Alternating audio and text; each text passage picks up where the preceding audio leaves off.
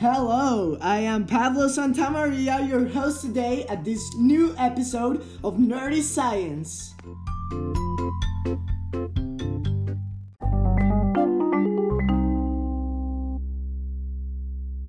Today, June 9th, I am going live from Bogota. Today is a very special day because we are going to learn about sexual selection. But sexual selection is not what you think it is, pervs.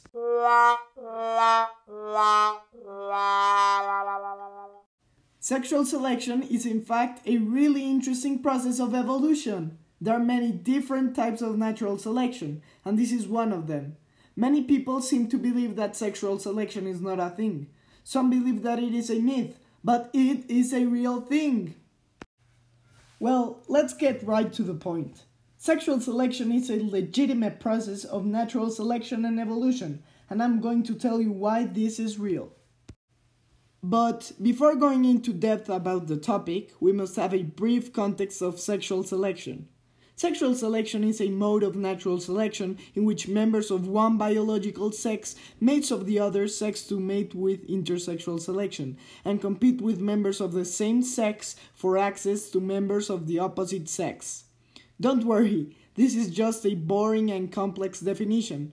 Later on, I will explain sexual selection in detail.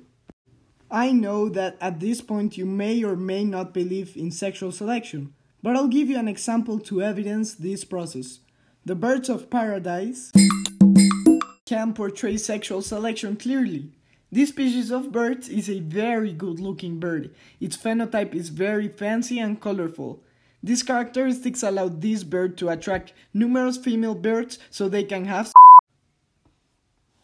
sorry about that. I'll change that later. Organisms have the instinct of mating with the better-looking species. That is why birds of paradise can have many offspring very easily. This is also because these species live on an area where it is plentiful of food and it is safe from other predators. They don't need many genes for survival, so through time they evolve by reproducing their finest offspring, being more good-looking for the female organisms. This process of sexual selection is effective due to the fact that genes can be passed on to their offspring only by mating.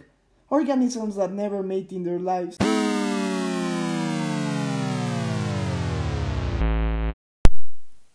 can never give their genes to anyone. Therefore, their genes become scarce and aren't fit for survival. This is one example of many. Numerous organisms around the world base their survival, evolution, and natural selection through sexual selection. It is important to keep in mind that sexual selection tends to make some animals even capable of risking their lives in order of attracting their mate.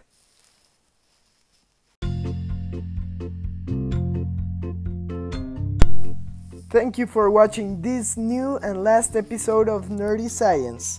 See you next time.